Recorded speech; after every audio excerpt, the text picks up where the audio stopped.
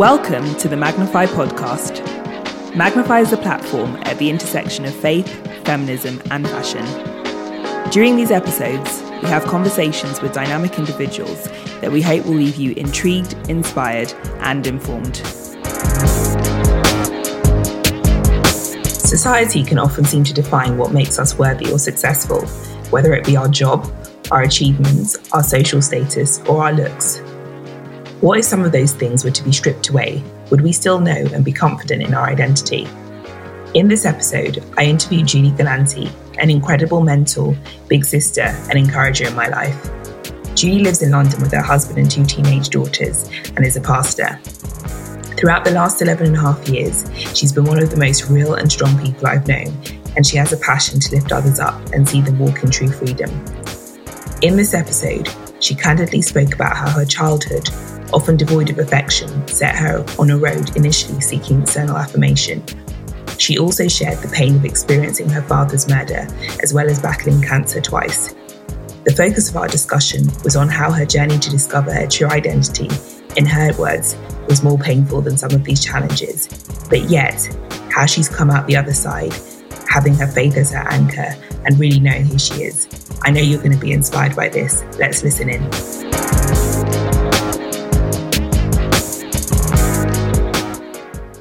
So for everyone listening in this interview, I probably will refer to Julie as Mrs. G a lot of the time. And we've known each other for 11 years. And I guess, it'd be interesting to hear your perspective of when we first met.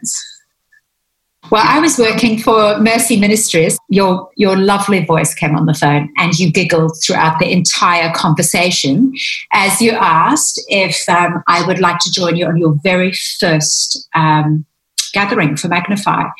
And you astonished me because here you were, this young woman, and you weren't letting anybody define for you what you were going to do or the messages you were going to send out. You have courage, Ruth. I laugh at you about the cat and the dolphin, but you have courage and you don't fear man. And you invited students, I think 200 girls or so turned up. I was one of the speakers there, and God did amazing things. And that was the beginning of our friendship.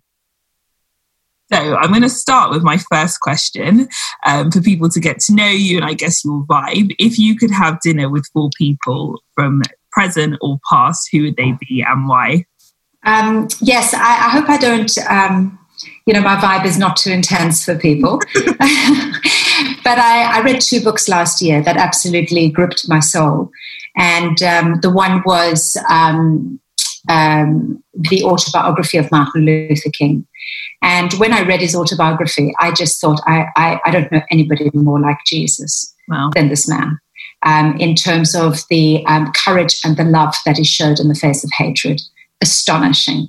And then I read a very big book again, The Gulag Archipelago by Alexander Solzhenitsyn. That absolutely harrowed me. Again, this was about courage, divine courage. And I thought, well, while we're on this whole trail of things, it would be wrong to leave Gandhi out, and especially since he was an influence on Martin Luther King. And then my favorite movie of all time is Elizabeth I. And I think what all of these have in common is courage to do what is right, no matter what the cost. And so I know it's super intense, and I'm sorry it's not that fun, but, truly, because this has just been deeply, deeply inspiring to me. If I would want to be like anybody, I would want to have the courage to stand up for truth, no matter what the cost, like these people. Finally, how do you like to switch off and relax?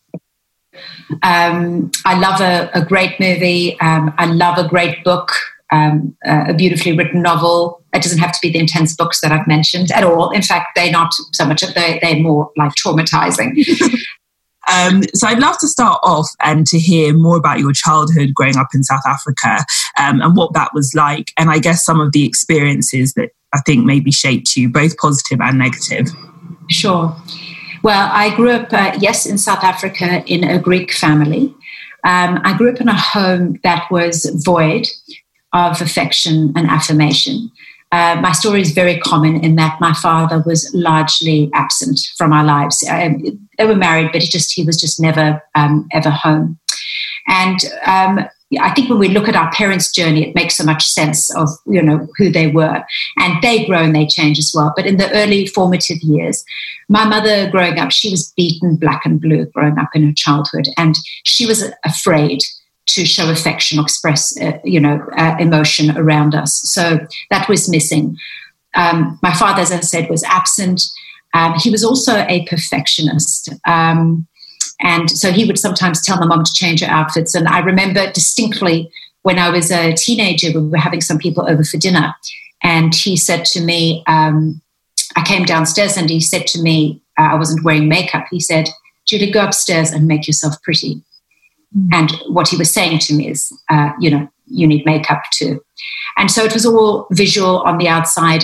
The Greek society, a very male-dominated society. I remember, again, saying to my father, and these things all changed in later years, but this is the upbringing. Dad, how does this work, with business or something? And he would say, you're a girl, you don't need to know that. Mm-hmm. So as a child, I felt like an invisible child. I wished I was anybody but me. And I grew up then into a very, very angry teenager. So that was part of my upbringing.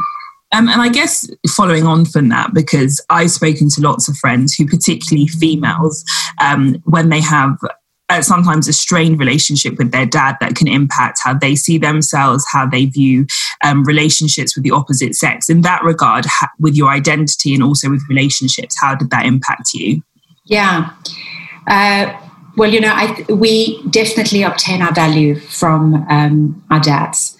And that male affirmation is really important in our lives. And having a father who was a perfectionist, who was not there very often, my sense of identity was, I didn't have a really great sense of identity at all. I was very, very insecure. I was very competitive. I would strive. I would compete. I looked supremely confident as I grew up on the outside. Teenager, young adult, always looked confident. But on the inside, I was like a vacant shell. My identity was found in the right friends, in the wardrobe, in the perfect waistline, in the promotions and the opportunities, and all of this. And I was missing out on real life. I couldn't enjoy real life because I was always struggling for my affirmation. I deeply feared that if people saw who I truly was, that they would turn away from me, that they would even scoff at me, and as a result, I wore masks. So it was about masks. It was all about presentation. My presentation was perfect. I was very popular, et cetera, et cetera. And I experienced success. I was ambitious, but, it was not real. And I was living, I think, for the affirmation and the approval of other people. So I had to go on a really big journey to discover who Julie really was. Who did God create Julie to be? Yeah. Oh. So speaking of that, you obviously then went into an industry such as TV, where a lot of how people see you is based on the outside and your success and what you do. At that time, what would you have said your identity was placed in? Yeah. Well, definitely, just as I said before, it was all on the outer appearance. I think I know for a fact that I wanted to get into television to do the whole presenting thing because I desperately needed the approval, the affirmation. I needed a place where people would look at me and go, yay, yay. So I needed that applause, and that's really what I was looking for. Wow. So in that, I think that particularly in today's world, whether it's with our career or with social media and just the distractions, it's easy to kind of mask those issues and deal with the insecurities that we have. What was your journey of, I guess, unpacking and discovering your true identity? Well, the full force of the problem showed itself when I started experiencing success because I realized that I had to be in control. I loved being the boss. I needed the limelight. I wouldn't let go of anything that was given to me because my identity was so wrapped up in it, no matter how much it cost me or even cost others. And the thing about it as well, at that point, I'd become a Christian and I truly loved God, but there were fault lines that were running through me and they robbed me, and I refused to let go of control. I felt God's asking me to surrender, to heed, but I wanted to be in control, and I tried to bargain with God. I tried to negotiate with him. And the thing about it is, eventually, this is just the facts. The lousy stuff, if you don't deal with it, it does rise to the surface and it can ruin things. And for me, for a season, it did ruin things. The change started happening with a crisis in my life. And it was a crisis in my very early 30s where I was stripped of everything at the same time that had propped up my identity. So I had 2 small babies back to back, and I didn't end up going back to work, and I was a senior person in the workplace. So that went. And then with the 2 small babies, etc., I lost my position, if you like, or my place, my leader in church. And then people who I thought were my friends, positional friends, started really elbowing me hard in life. And it was an extremely painful season in my life because everything, as I say, that my identity was wrapped up in. There was a lady, a really, if you like, prophetic lady at the time. She's quite well known. And she called me and she said, "Julie, I've been reading the Bible today." She says, "This is a scripture I have for you." And she said, and she didn't know what had been going on in my life. She said, "God gives, God takes away. You have been stripped of much." And that really was a thing. And I don't say this very lightly when I say this, and I certainly don't say it for shock factors. You know my story, and I've told my story before, but many years ago, my father was murdered, right? But this to me was more painful than my father's murder because I just didn't know who I was.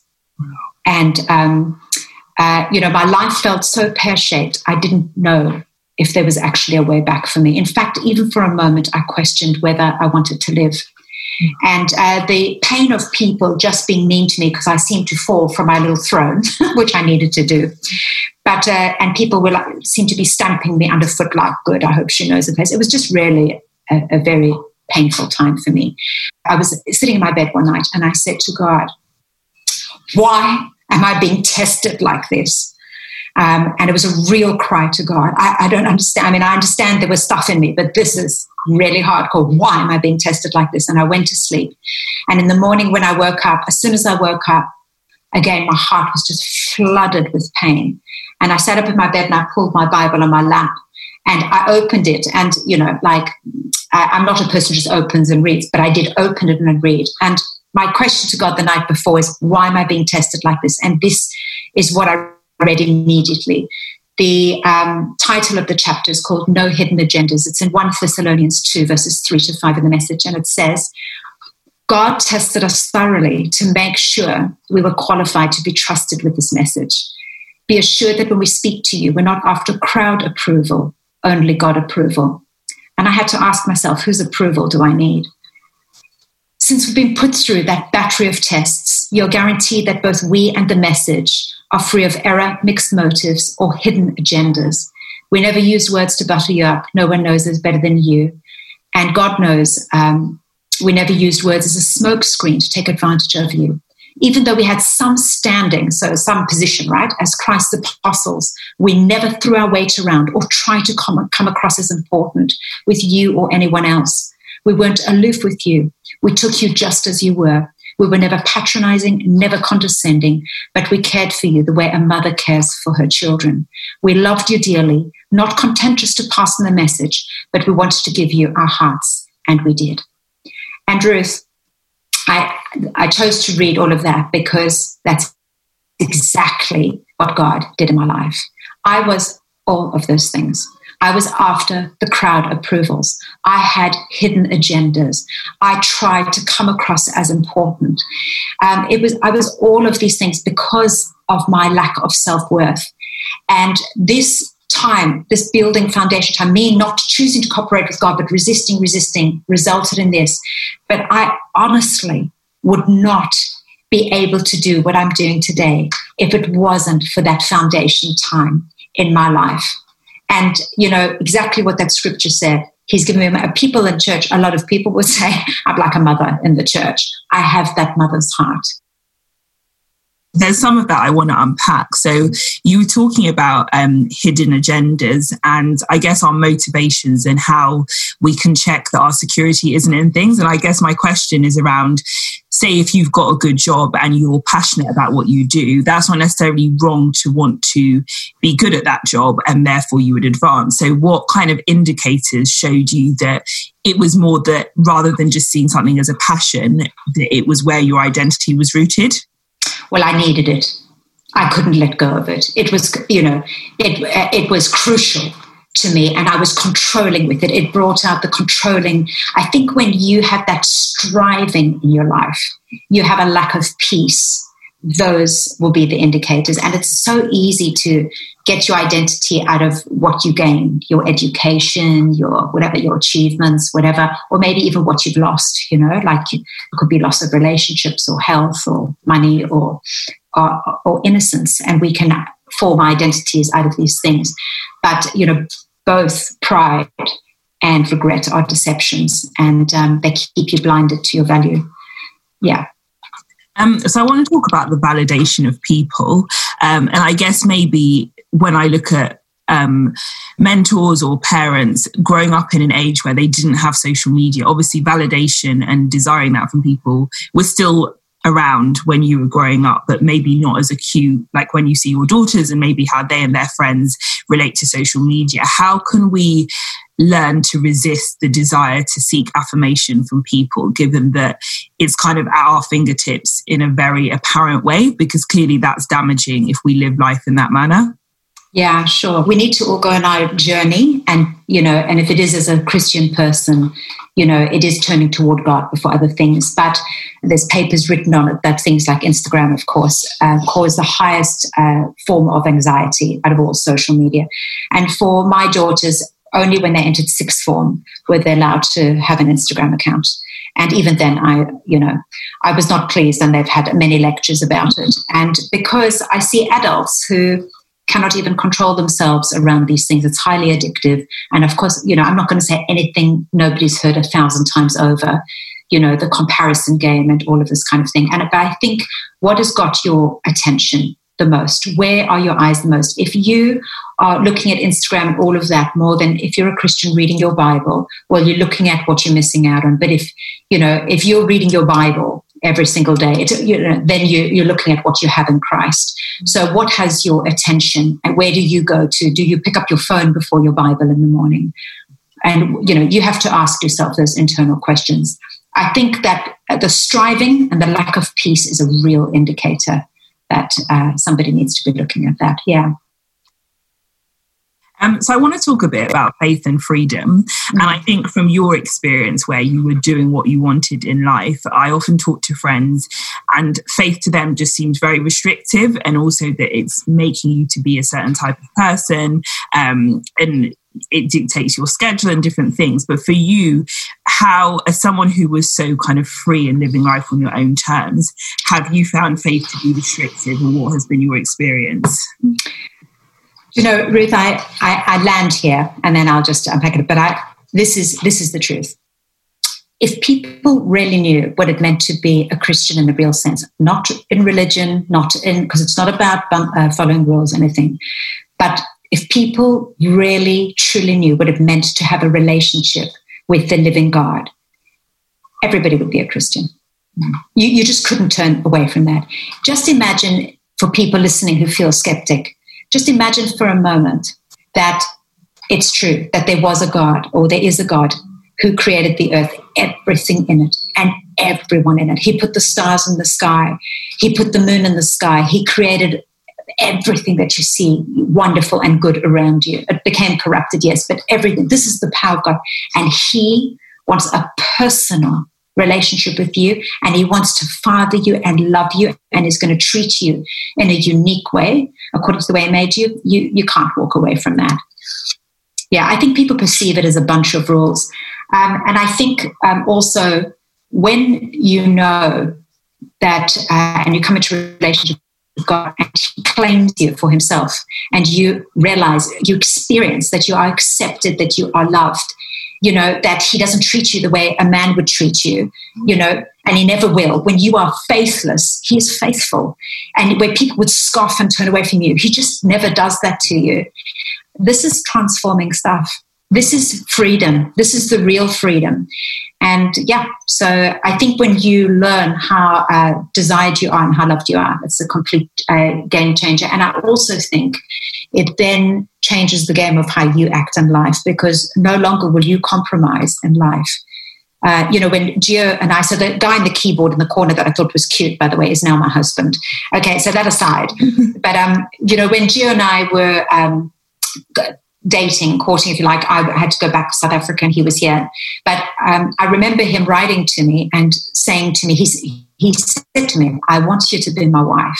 He said, but if you do not want me 100% physically and 100% spiritually, I'm going to ask you to walk away, because it won't be a blessing to me. And I'll always thank God for you and always love you.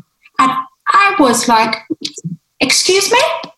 You should be begging me to marry. Not having to go. I'd never heard this before in my life, but here was a man who knew who he was and who was not going to settle for less. I pray for my children, and I pray for people more than anything that they would have real revelation of who Jesus is, and who He is in their lives. It changes everything. So at the beginning, you spoke about wanting to have dinner with Martin Luther King. And one of the things I've always admired about you, and I think it takes real courage, is you just have such a purity of heart. And I guess for some people, when you said that a lot of relationships were based on because you were also in that same position, but how have you had the courage to have a purity of heart even when things have been done to you? You've kind of never let that affect your hope or your expectation in others. And has that been a journey? Yeah, absolutely. And it remains a journey to this day. But I think we've become better at it. Look, if we're waiting for life to be fair and for people to treat us right, you're going to die waiting. This world is not fair. And, even within a church, you're going to get hurt because there's people like you and me in it. And I don't think people wake up thinking, I want to hurt you. But, we do. We injure one another. And the Bible says that above all else, so there's nothing above this, we should guard our heart, because out of it flow the issues of life. In other words, out of your heart, you're going to actually live your life.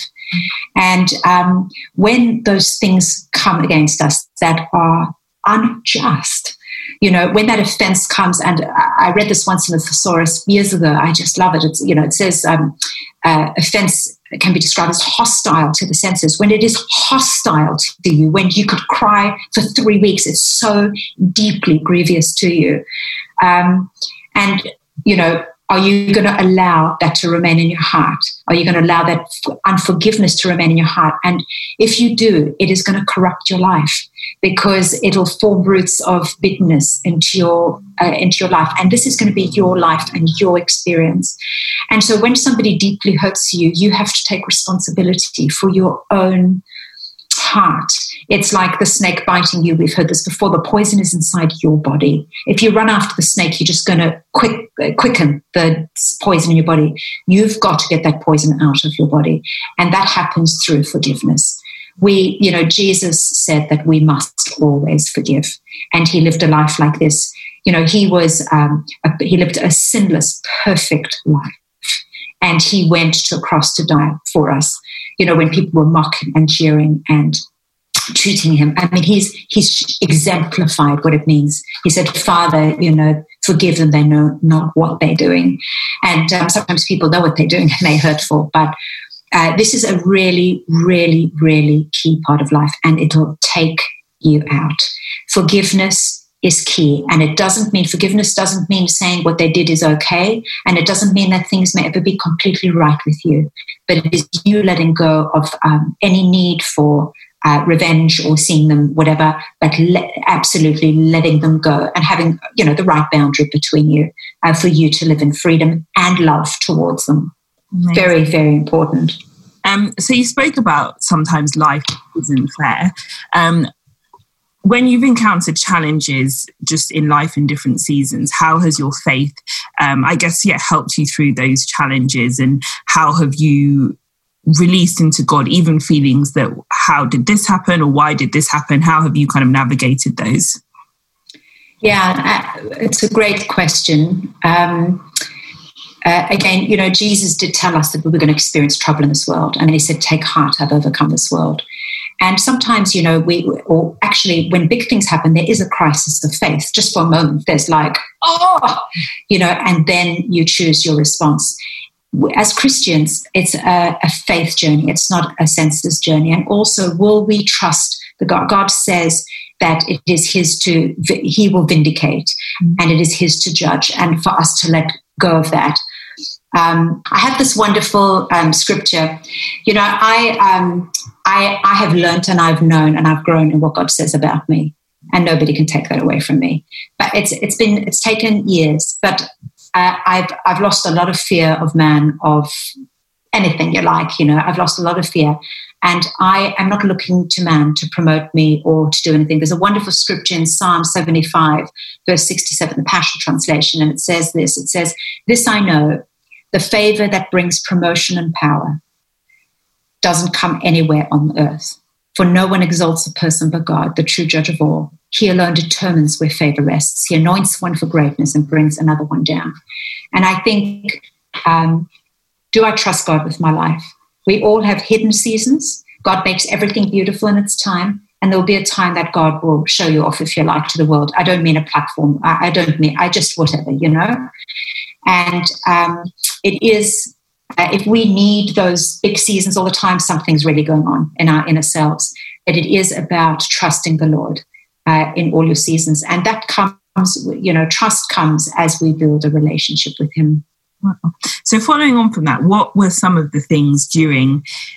so I'll ask the question again. So for a lot of us, we might have been given a vision or a dream, but often along the way, we feel like we're in the middle, and that season of waiting can feel frustrating. If we're facing this, how can we keep our peace and remain grateful? And what has been your experience of that? Yeah. Well, just like I said, it is, what are we going to believe? Are we going to believe the circumstances, or are we going to believe God? Was it a word for God? I mean, look, God has a good plan for your life. It's a good plan for your life. And will you trust in that when it's not going so good? So it's not based on your senses, what you can see, but it's based on a good God. And I think also life is, we've heard this, but, I've lived it. If we living life for the destination, it's a joyless journey. It's just absolutely joyless. The journey, what is happening today, I have my children. I'm never going to have my children this age around me like I do today. And I think gratitude is an absolute key to keeping our peace, to remaining grateful, to having joy, gratitude and being present in the season. This is the life. I know we've heard this, but it's true. It's not a dress rehearsal. It's actually your life. It's actually your life. And every season has meaningful things that we can learn, where we can grow, where we can love others, where we can love God. So I think cultivating gratitude is a way to live life to the full. Without gratitude, it's an empty life, but to be thankful for the beautiful blessings you have around you. Amazing. So I want to next move on to new beginnings. I've obviously known you before and after a particular season and health challenge in your life, but you seem to have emerged from that so much. You just have such vision. You're so joyful and more full of faith and passionate than I've ever known you. What has that journey been like? My younger sister died of cancer at age 33. And then 5 years later, I got the same cancer in my body, not once, but twice. I just never believed I was my sister. I'm my own person, and I wasn't going to lie down and make friends with this. And so that meant I was going to, in faith, do things that I knew that was good for my soul. But we went on the journey once, and then again the second time it came back. And listen, these are really big journeys, and we won't make light of them, and we don't really know the outcomes of them. But I can honestly say this. Well, let me take a step back. The second time I had cancer, I had to have a really big operation and lie down for quite a period of time. It was like 3 months of work. And I was really wanting God to heal me, I wanted God to heal me. But I was doing this Bible study, and it was saying the meaning of the word healing. And that meaning could mean to mend by stitching. And just as, a seamstress has to hold a piece of material in her hands and handle it to sew, so sometimes God wants to heal us this way. And he wants to handle us in our hands, where we learn how to depend on Christ and learn Christ's sufficiency, that Jesus is enough for me in every situation. And this is the journey that he took me on. And I'll say this. I look back at that journey now and I go, was that about cancer? Or is that about God arresting me? Because what God did in my life, he would have never been able to do unless he had my full attention. And I am 100% more strengthened, sharpened, less fearful. I just do not fear like I used to fear from that journey. And so I can honestly look back and say cancer was a servant. And, the Bible says that God will work all things to the good for those who love them. All things means everything, even the worst thing that you're facing. And he's not the author of the worst things, but he is well able to work them to your strength and to your betterment. And so my journey is the worst times, the absolute worst times in life, where I'm in the ashes and not even sure if I'm going to make it out, has been so defining in God, and had to become the best times because God has had to come through for me. I've had to see God in ways that I'd never had to see him before. I saw more of God. And that revelation, that is power. You can't take that away from somebody. So how did you come to faith? And I guess what was the catalyst for seeking change? Because even speaking to friends, both Christian and not Christian, in this time of coronavirus, that now that a lot is being stripped away from us, a lot of people, their attention is turning towards what does life mean and what's the kind of big purpose. But what was the catalyst for you in terms of coming to faith, and how did you come to faith? Yeah. So my mother became a Christian when I was a young person. I grew up with, I understood there was a God. I had a sense there is a God. I had no idea that he was a personal God. I had no idea of what it meant. And in my teenage years, I felt God wooing me. I felt him drawing me to himself, but I completely resisted him because I thought this was not relevant for my life. I thought perhaps I was a teenager. This is uncool. I didn't want to give up my life, my freedoms. I was going to rule my own life, make my own decisions. I just thought it was uncool and maybe not that relevant for me. And then again, my mother prayed for me for years and years.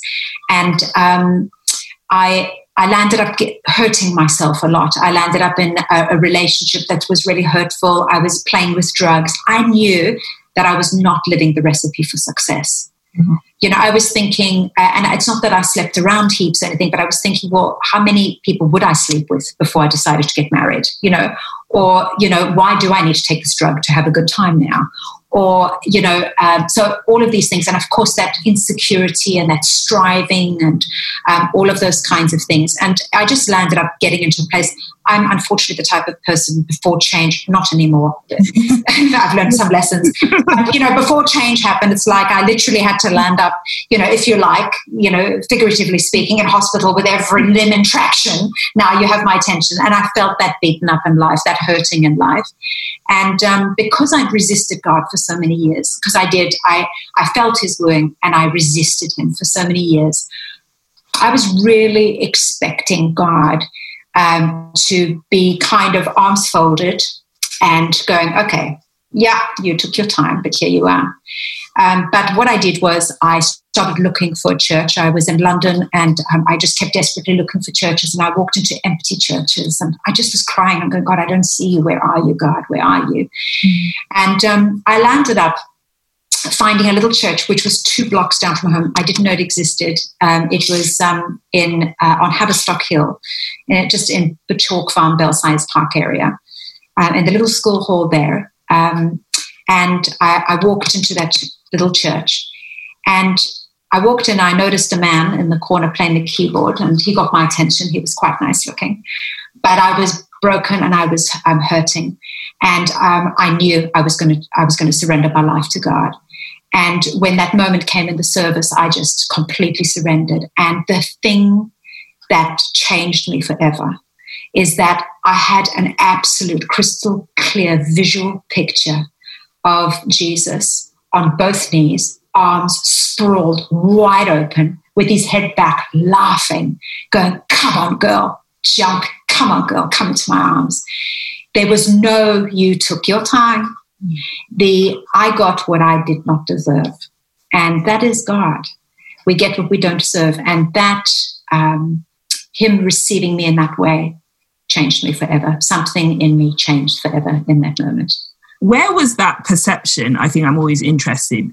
You said that you felt that when you came to God, he'd say, why did you take your time? And I guess almost like a kind of headmaster approach. Where did you have that perception of God? Well, I think we just treat God like people we know, and I grew up in a male dominated. I would have been like that. Human nature would be like, excuse me. Well, I think I told you, didn't I? We tend to, human nature can be like that. What we learn about God is that God is not like man at all. God is love. And so his actions are loving and kind. He's also a just God, and he's a firm father, but he only acts within that for our betterment. And so, yes, so to, put the authority figures but figures of authority in our lives that have been this way, we can think then that God is this way. But God is not like any man, even the best father on this earth. And you've got a great father. I know that you do. But, our heavenly Father is perfect. And there's no comparison between an earthly and the perfectly heavenly Father. Wow. Thank you so much, Mrs. G. It's such a privilege, as always. And I'm really, really excited for this to be released. Thanks so much for joining us for this episode. Don't forget to subscribe. And if you know anyone who might benefit from this, go ahead and share this with them. Also, don't forget to rate and review. It really helps us out. See you next time.